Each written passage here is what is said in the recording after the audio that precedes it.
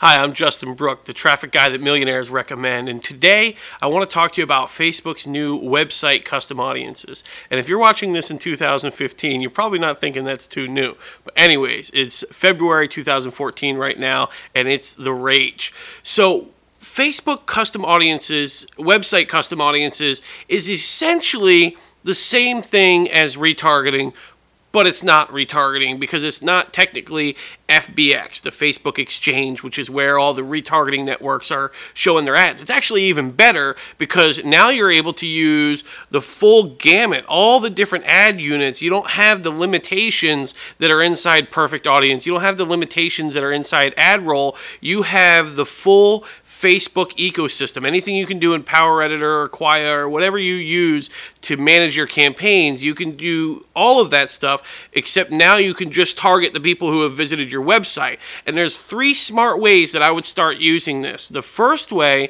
is people who land on your order page but did not complete the order. Shopping cart abandonment.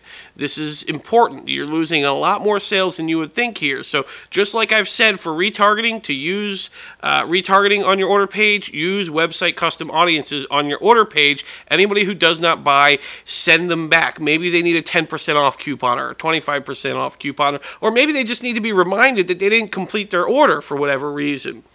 Life happens. The next one that I would do is someone who became a lead and landed onto your sales page but did not buy. So they haven't gone to the order page yet, but they became a lead and for whatever reason they didn't buy. Send them back to your VSL page, your sales page, or whatever it may be. Again, you have an opportunity to incentivize them. There was once where I went to Grant Cardone's website and I didn't buy something.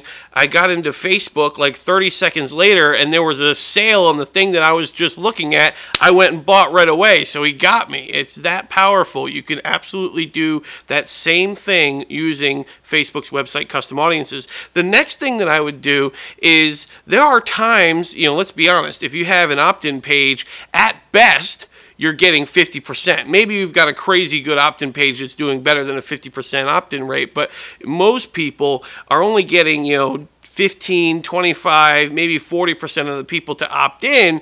Use your website custom audience on your opt-in page, and anybody who doesn't opt in, show them ads that take them straight to the sales letter next time. That way you can bring them back, and maybe they just didn't want to give you the email address, but take them back to the sales page. You got another shot with them. Or show them a whole nother offer. Show them another squeeze page. Maybe they just didn't want that thing that you were giving away. Maybe they wanted something else. So that's 3 ways you can use Facebook's new website custom audiences.